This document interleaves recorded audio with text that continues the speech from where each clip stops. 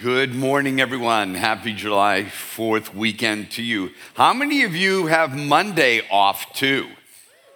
Yeah, not as many people as I thought. Wow. Yeah, it's going to be a great weekend. Finally get up in the 90s. It's going to be a great day, and we're just glad that you're here. We've been doing a series, or we just started doing a series called The Chosen Summer. And what we're doing is we're using some of the scenes from the series called The Chosen. And you say, well, why do that? Sometimes it's hard for us to visualize what's going on in the story. You know, you read the language, you read the stories that come out of the Bible, and most of us are hooked on Instagram or Facebook or whatever it is. We're watching Netflix, we're binging this and that. And so for a lot of us, we've trained our brains to watch things and allow some of this visualization to happen for us. We're going to use a little bit of that here during the summer. Now, if you're here and you're like, well, I don't believe the Chosen is biblical, or I don't think Jesus laughed that much, or I don't think Jesus is really that handsome, or whatever, let me just encourage you, just let it go. If you want an ugly Jesus, go ahead with it. You know, if that works, if a mean, crabby, ugly Jesus works for you, and that makes you closer to God, embrace it with all your heart. We're not interested in the artistic elements or whether or not those are biblical or not. None of them are against the scriptures. There is some visualization that's going on here, but when it comes down to it, it comes down to the scriptures. We're not trying to override that at all, and we will learn out of the scriptures. So just kind of exhale a little bit. I was raised Catholic, so Jesus never smiled. And then also, the only Jesus movie we ever saw was the Jesus of Nazareth. And then if you ever saw that movie, he always did these kind of weird things with his hands and shit like that, and we always wondered what was wrong with Jesus and as kids. And he was like blonde-haired, blue-eyed, and definitely Anglo-Saxon. So it was kind of like we had this picture of it. So allow this to just be a moment where you're breathing in, just relax. Last week we learned about Mary of Magdala, and we talked about how God wanted to restore our identities, and right down to how he uses our name and how he speaks to us. Today we're going to be looking at some of our temperaments and our issues that we may have, as we're going to look at the really weird responses and of the Apostle Peter. Now, Apostle Peter is really a weird chap. The Apostle Paul is like this. You got Jesus, and then you got the Apostle Paul. I mean, Paul is like, gets knocked off his horse, gets up, and becomes this amazing apostle, and he's like, it's no longer I who lives, but now Christ who lives within me. And the life I now live, I live by faith in the Son of God who gave his life for me. Totally true for that dude, okay? And it's really where we're all heading. And Paul was like, but that's not always what most of us have experienced. Most of us experience an Apostle Peter kind of life, you know? Not that, again, we strive to be all that Christ called us to be, but you're going to see that Peter is very much like us, as equally an apostle as Paul was. But maybe you'll find yourself today as we look into the life of the Apostle Peter and visualize some of his responses to God. Let's watch. Stomach.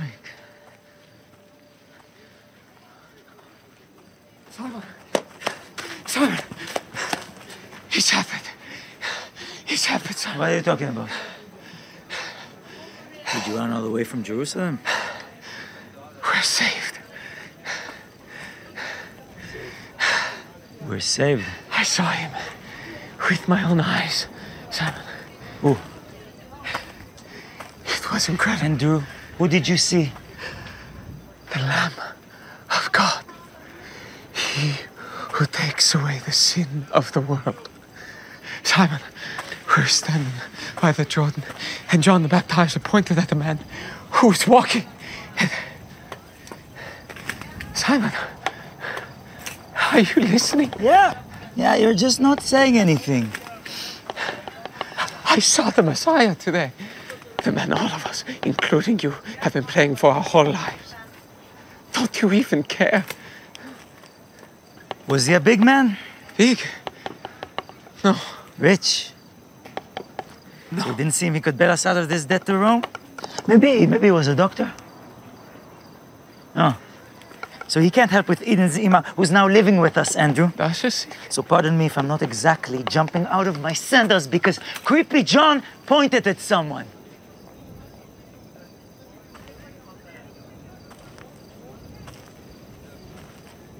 You're scared.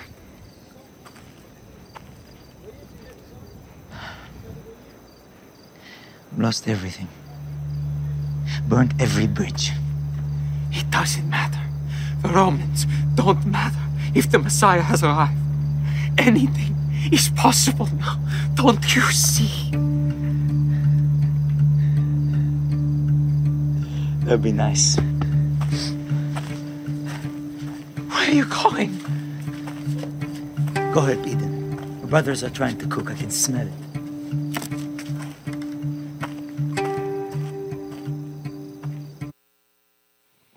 You know, we kind of look at this and we look at this response. And it's not the Bible one we want, you know, and to be honest with you, it's not in the Bible that everybody responds to Jesus in this welcoming kind of way. We don't know anything about Peter's life before Jesus, other than that he was a fisherman. But his responses and how he acts in certain situations begin to tell us a little bit about the emerging temperament and personality that he has. Most of us have a hard time believing when times get tough. Most of us do, like the Apostle Peter. Most of us think that we can do everything better than everyone else. I mean, a lot of us do. We have this idea that, you know, I'd rather do it myself because I think I can do it better. Most of us have a hard time trusting other people. I mean, this is what Peter's issue was, possibly, was that I just can't trust anybody else. Now, we look at this, and normally you will hear a pastor like myself tell you what was wrong with Peter. I don't know what was wrong with Peter. The scripture doesn't give us any, you know, clear picture of why Peter is where Peter is at this particular time. Sometimes all this could be explained as arrogance or pride. Maybe Peter just was prideful. He just thought he was better than other people. He thought only he could do it. He could do it himself. I don't know if that was Peter's issue. It may have been. It may be one of our issues. Sometimes we could all explain it away that Peter is just full of anxiety and fear, and maybe something happened in his past. Maybe his fear and anxiety is justified. You know, it's like I have every right to be afraid of being left or deserted or not to have enough or to go hungry because I have experienced something like that. We don't know if maybe it was anxiety that was driving Peter, and maybe it's something that's driving some of us. Sometimes this all could be explained as just plain intellectual skepticism and unbelief. Maybe Peter was looking for more scientific information before he would make his decision. And maybe that's what was stopping him. He was looking for more proof. We don't know. But for some of us, it is what we're lacking. We want more proof about Jesus being the Christ. We don't always know how a person responds to pressure or hardship or to conflict, and how that all has been shaped. You don't know how all that's been shaped in you. I am 64 years old, and I don't know how I ended up where I am any better now after 64 years. I mean, I can look at some pictures of my life and look at some moments and say, yeah, I probably made a bad choice there, or I kind of bought into that idea over there, and I probably, but really, well, why did you buy into that idea? Why did you make that choice? And so for a lot of us, we can spend a lot of time trying to figure out why we are the way that we are and go through deep psychological and psychoanalytical process to try to figure out the reason why we are. When sometimes, you know, we don't have time to figure all that out. Peter doesn't have the luxury of finding all that out. For Peter, all there was this obstacle to the idea of Jesus. And we don't know why that obstacle was there, but Peter had an obstacle. And maybe you have one as well, to the idea of trusting Jesus, trusting God. Maybe your obstacle was produced by church. You know, they say that right now the fastest atheistic growing nation in the world, it's really crazy. You'll be shocked. It is Ireland. Ireland is the fastest growing, and you say, why? Well, it is predominantly Catholic. But because they had a rampant, unchecked sexual abuse from Catholic priests against children and against women, and it was unchecked for generations, the island is just walking away from church. It's walking away. They didn't get intellectual information. There wasn't a new science that they discovered. They don't have a problem with the scriptures. It was just that event and those unchecked abuses began to affect how they are. We all have ended up someplace, somehow, with some obstacles between us and Jesus. And what we're seeing in Peter is those obstacles right out front. I think he's an extrovert enough that he's going to do it in front of everybody.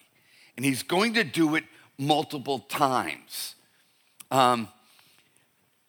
So even after surrendering to Jesus, there is this need for control or protection or whatever it is that's persisting in Peter. I mean, after he surrenders, after meeting Jesus and surrendering, he still seems to have a problem with this idea of surrendering, this idea of control. There's this moment where Peter's been walking with Jesus for over 3 years, watched and seen 100 miracles take place. And Jesus is about to get arrested in the garden. Jesus has told him that this is all going to happen.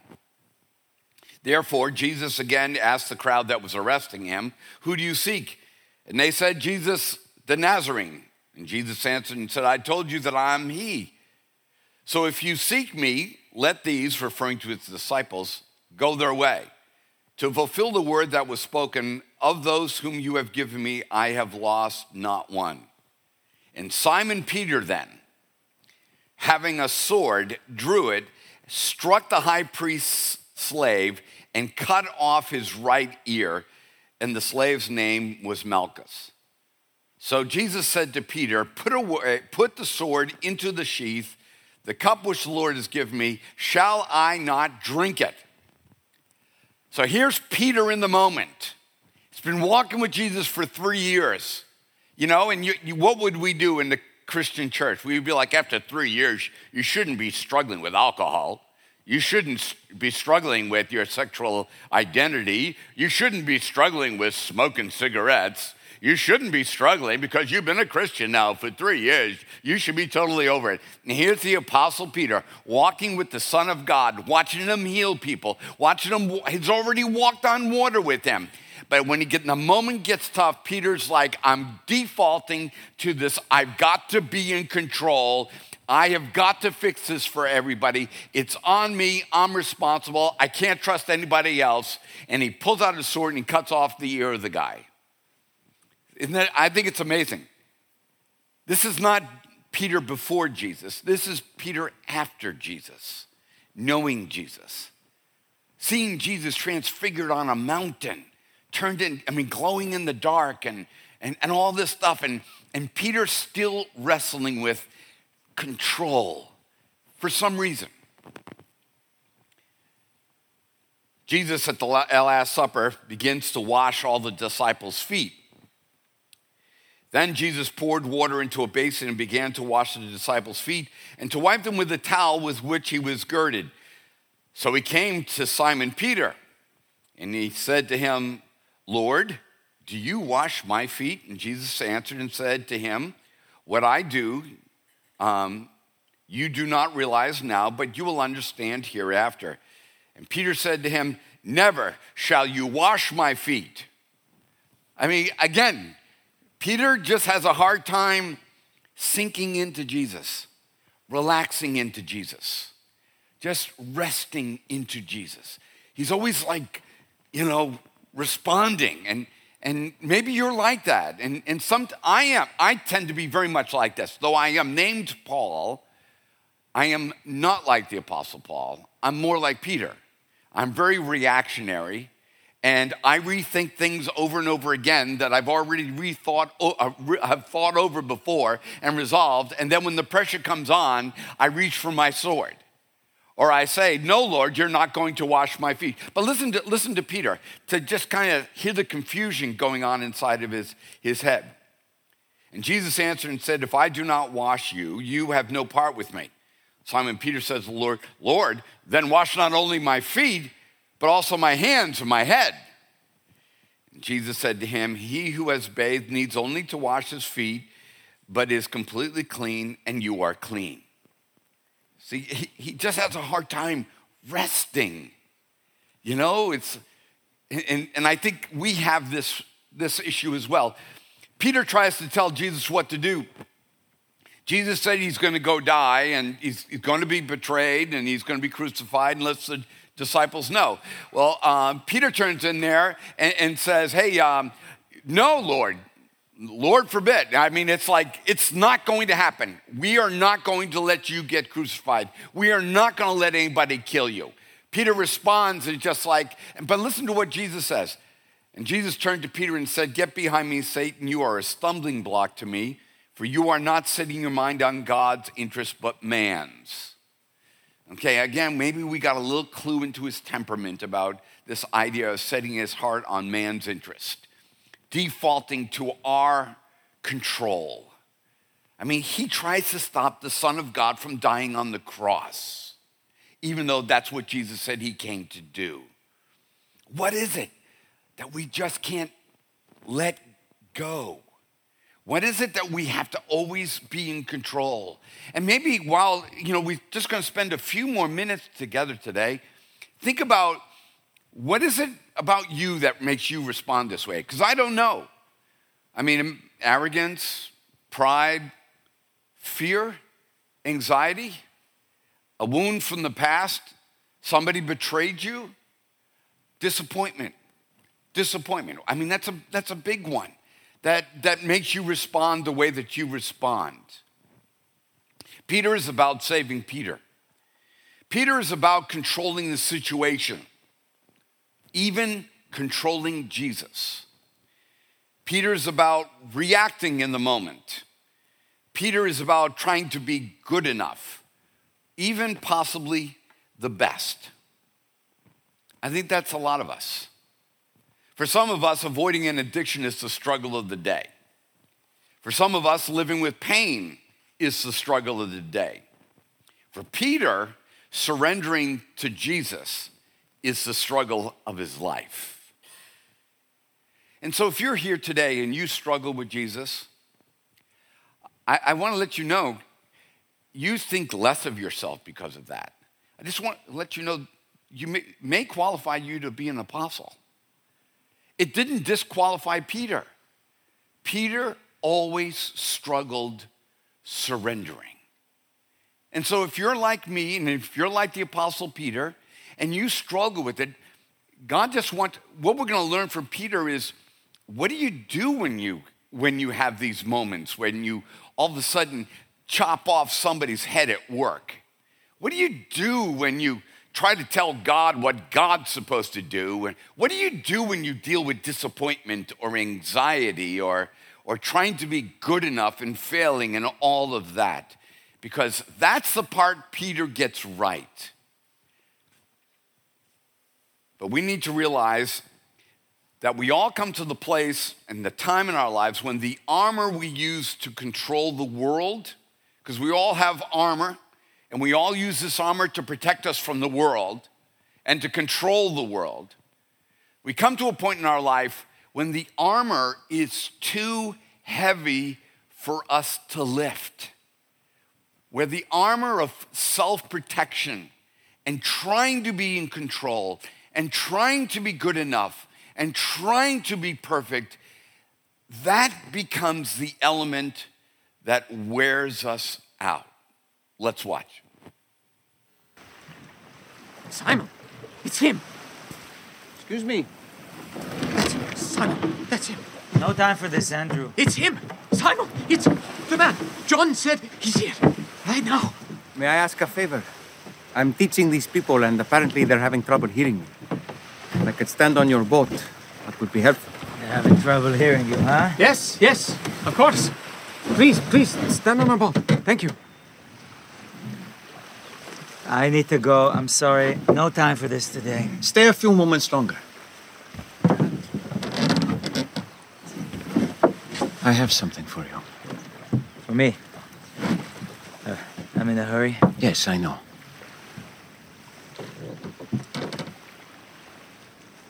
Just allow me a few moments. Please. Simon, trust me as I have trusted you. This man is the Messiah. It's good to see you again, Andrew. Yes.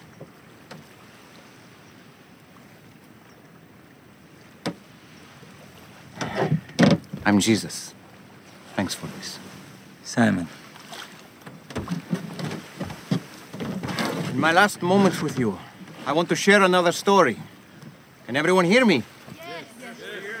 Well, let's thank our friends for this strong boat, huh? Trust me, my yelling voice is not easy on the ears. Because I'm on this boat, my final parable should be about fishing, yes? Simon, please send me that net.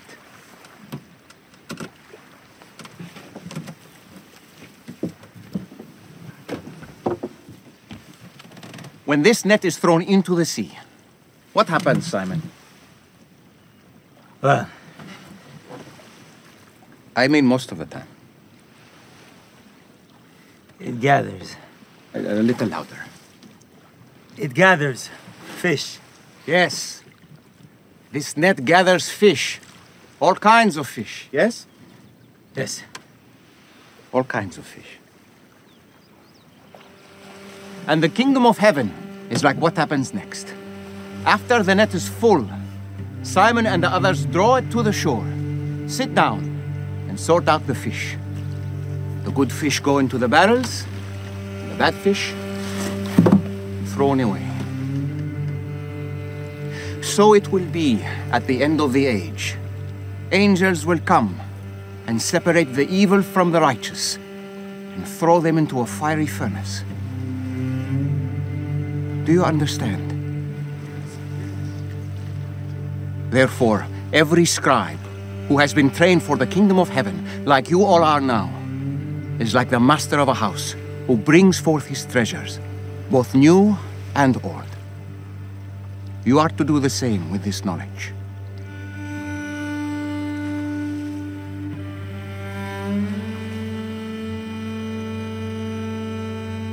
These parables I tell make sense to some, not to others. Be patient. That is all for today. I have some business to attend to with my new friend.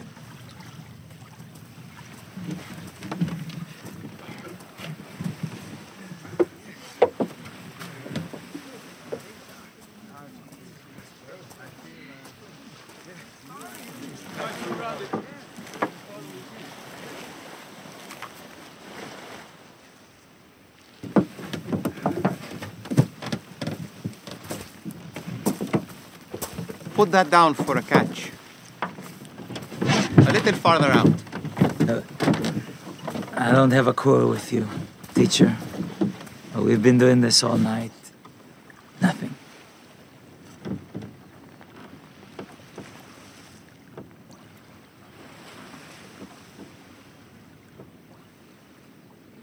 All right. That's your word.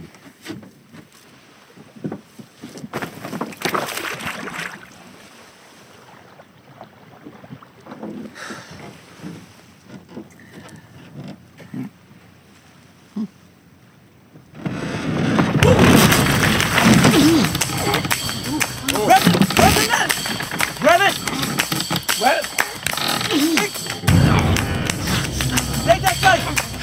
No!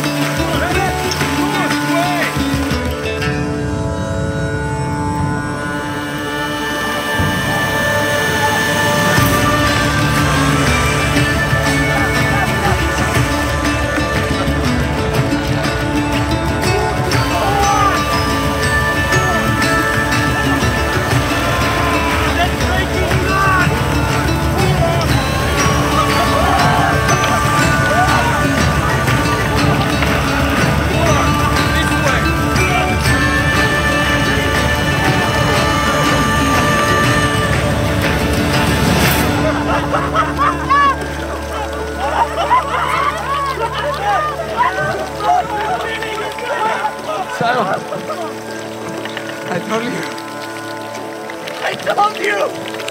I told you!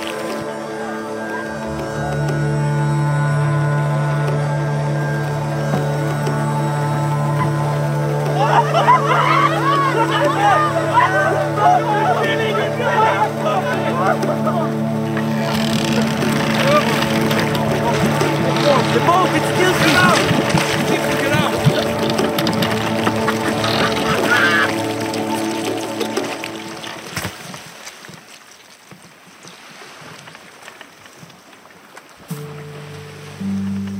My brother and the baptizer.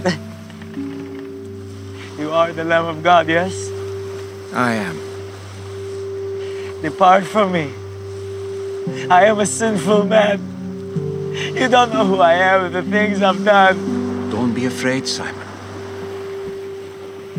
I'm sorry. We've waited for you for so long, we believe. But my faith, I'm sorry. Lift up your head, fisherman.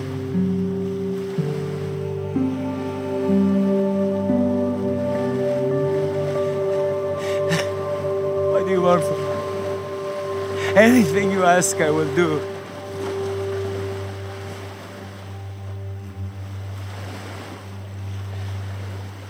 Follow me.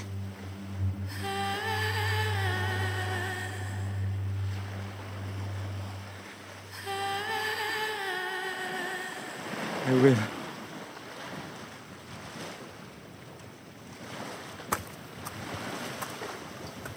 Rabbi.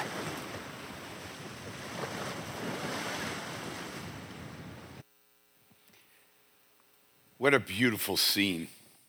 And I don't think they got that one wrong. I think they got that right. What I like about it is I saved this scene for last because this is what happens at the beginning for Peter. I wanted you to hear all those screw-ups because they all happened after this moment. You would think that if you saw your one miracle, your one giant catch, it will fix everything about your faith. It will fix and eradicate all your doubts and all your self-control and all that's wrong with you. And this beautiful moment happens with Peter. And Peter surrenders to the Lord. And he still cuts that guy's ear off. And he still rebukes Jesus. And he still argues with Jesus about how much of a bath he should take. He still denies Jesus 3 times. And you say, well, what is the point? Lift up your head, fisherman. God loves you right where you are. And you may struggle 1,000 times. You may blow it 1,000,000 times. You may use words that you say to God, I'm so sorry, I'll never say that again. Stop saying that again.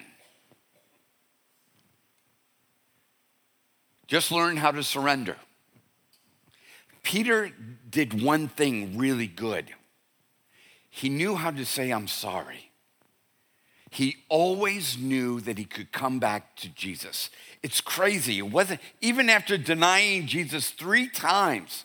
And I don't know why, if I'm an apostle, and Peter is probably like one of the heads of the apostles, meaning that when they're writing everything down, when John Mark is writing his gospel and Matthew's writing his, and John, who he fished with, was writing his, I would have been like, hey, could you do me a favor? You know that thing about the chopping that guy's ear off? You think we can kind of leave that out? I don't see anybody's life really getting changed by that. Yeah, by the way, you remember that time when Jesus said, get behind me, Satan? Really embarrassing moment for me. Is there any way we could leave that out? If there any, that part where I denied him, maybe just once, and then just kind of write me out of it. But the 3 times that I denied him and then me running off into the night weeping, could we kind of tone that down a little bit? I don't think Peter for once asked anybody to take those out of the Gospels, because I think Peter knew that he represented how most of us respond. The Apostle Paul, I don't know, the guy was just on Jesus steroids the moment he got knocked off a horse. But for most of us, we have a hard time trusting. We have a hard time forgiving. We have a hard time releasing control. And Peter maybe never stopped worrying. And maybe Peter never figured out the way that he was. But Peter made a choice every single day of his life not to yield to it. And then when he yielded to it, he just came back to Jesus. This is the story. See, Peter wrestles with his own pushback. He doesn't know why he is the way that he is, but he knows, like, dadgummit, that was stupid. Yeah, I mean, Peter puts his sword away. What is that? Surrendering. That's yielding. Dropping to his knees. Depart from me, for I'm a sinful man. What is that? Surrendering. When Peter says, then wash all of me. What is that? Surrendering. When Peter comes back after denying Christ and goes back and meets the rest of the disciples, what is that? He is surrendering. And he remembers that Jesus told him to lift his head and that he was forgiven.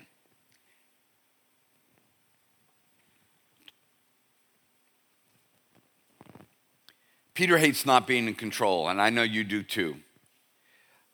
Peter gets nervous trusting other people, and I know you do too. And Peter thinks he can do it best, and maybe you think you can also. And I don't know if these inner struggles for Peter ever changed. I don't know if they ever changed. I don't know if a man ever stops wanting to look at a naked woman. Okay? It hasn't happened to me. I don't know. I've never struggled with same-sex attraction, but I don't know if that ever goes away. I don't know if wanting to gossip ever goes away. I don't know if telling little lies ever goes away. And if that is a measure of whether or not you think you're saved or you think you're loved by God, then you are going to live a shameful life. But if you know how to drop to your knees into God and say, God, I screw up so much. I am just so sorry. God every single time will say, lift up your head, fisherman. Lift up, just follow me. But what if I pull out my knife again?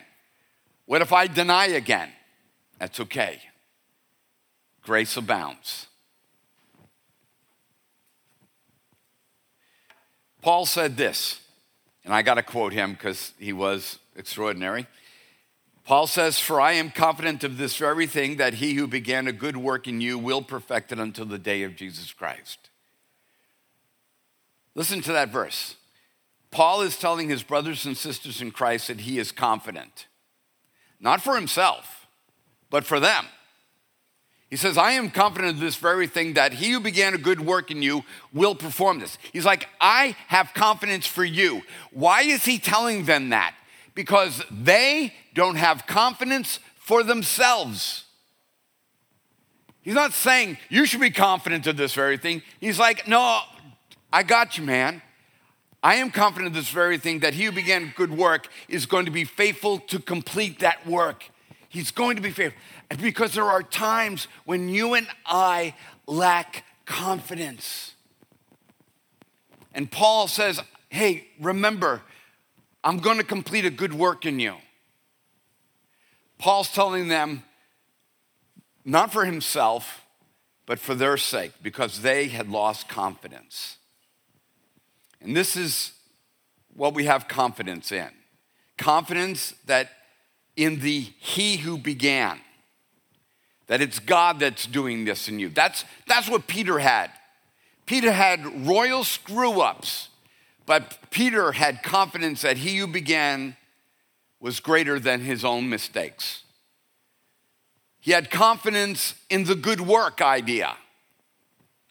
He really believed that what God was going to do in him was a good thing, even though it was hard. And he had confidence in the eventual perfecting of it.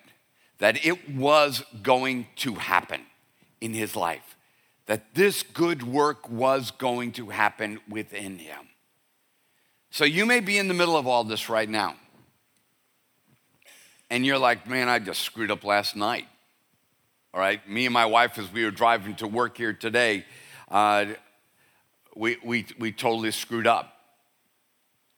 We need to have confidence in the one who promised it, the one who began it, confidence in the work that he's doing in us, and that he will finish this work.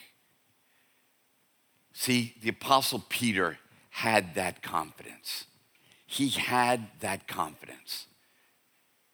So I think the good word or message for you today and for me today is not everybody pulls off the Apostle Paul. Not everybody pulls off Moses. Most of us, we live lives like the Apostle Peter. We're the ones doing the worrying. We're the ones who are anxious. We're the ones who are depressed. We're the ones that think that we're not good enough.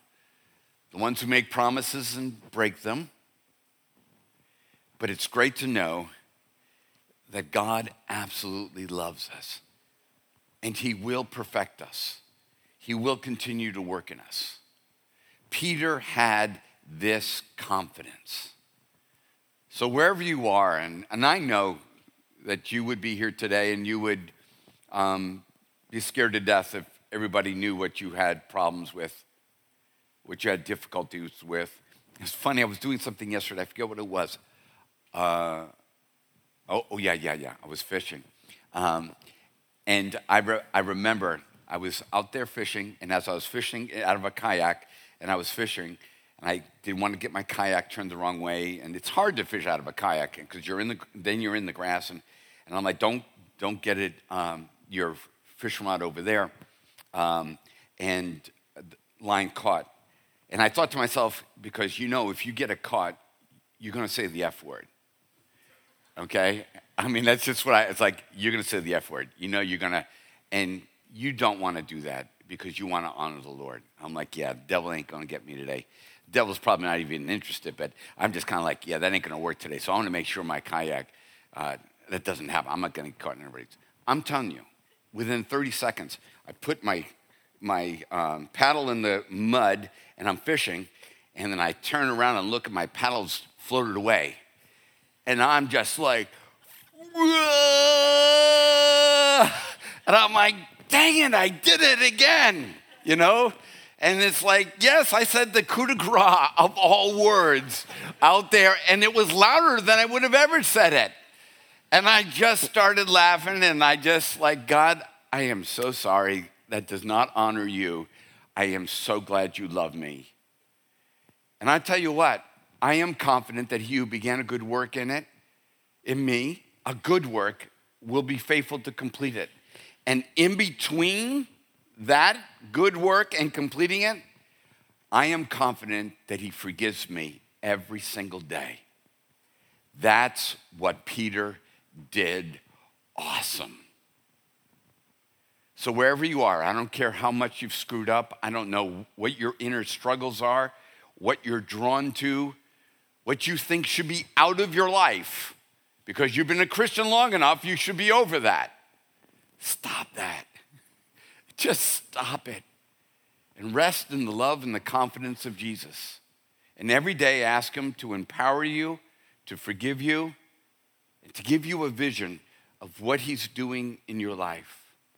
Father, as we come to this moment, that we remember the sacrifice that you made for us by giving us your body as bread, your blood as the cup of forgiveness. I'm willing to bet that the Apostle Peter was at the head of the line every time communion was served. Because as it was spoken by the Apostle Paul, I believe it was true in the heart of the Apostle Peter for himself. I am confident of this very thing, that he who has begun a good work in me will be faithful to complete it until the day of Jesus Christ. God, help every one of us here to live with that confidence. The confidence in the He who began, in the good work that He's doing, in the eventual completion of it. And in those gaps in between, let us live confidently in your forgiveness. So Father, today as we eat the cup, the bread and drink the cup, we do this as a restoration of our confidence in your good work in us.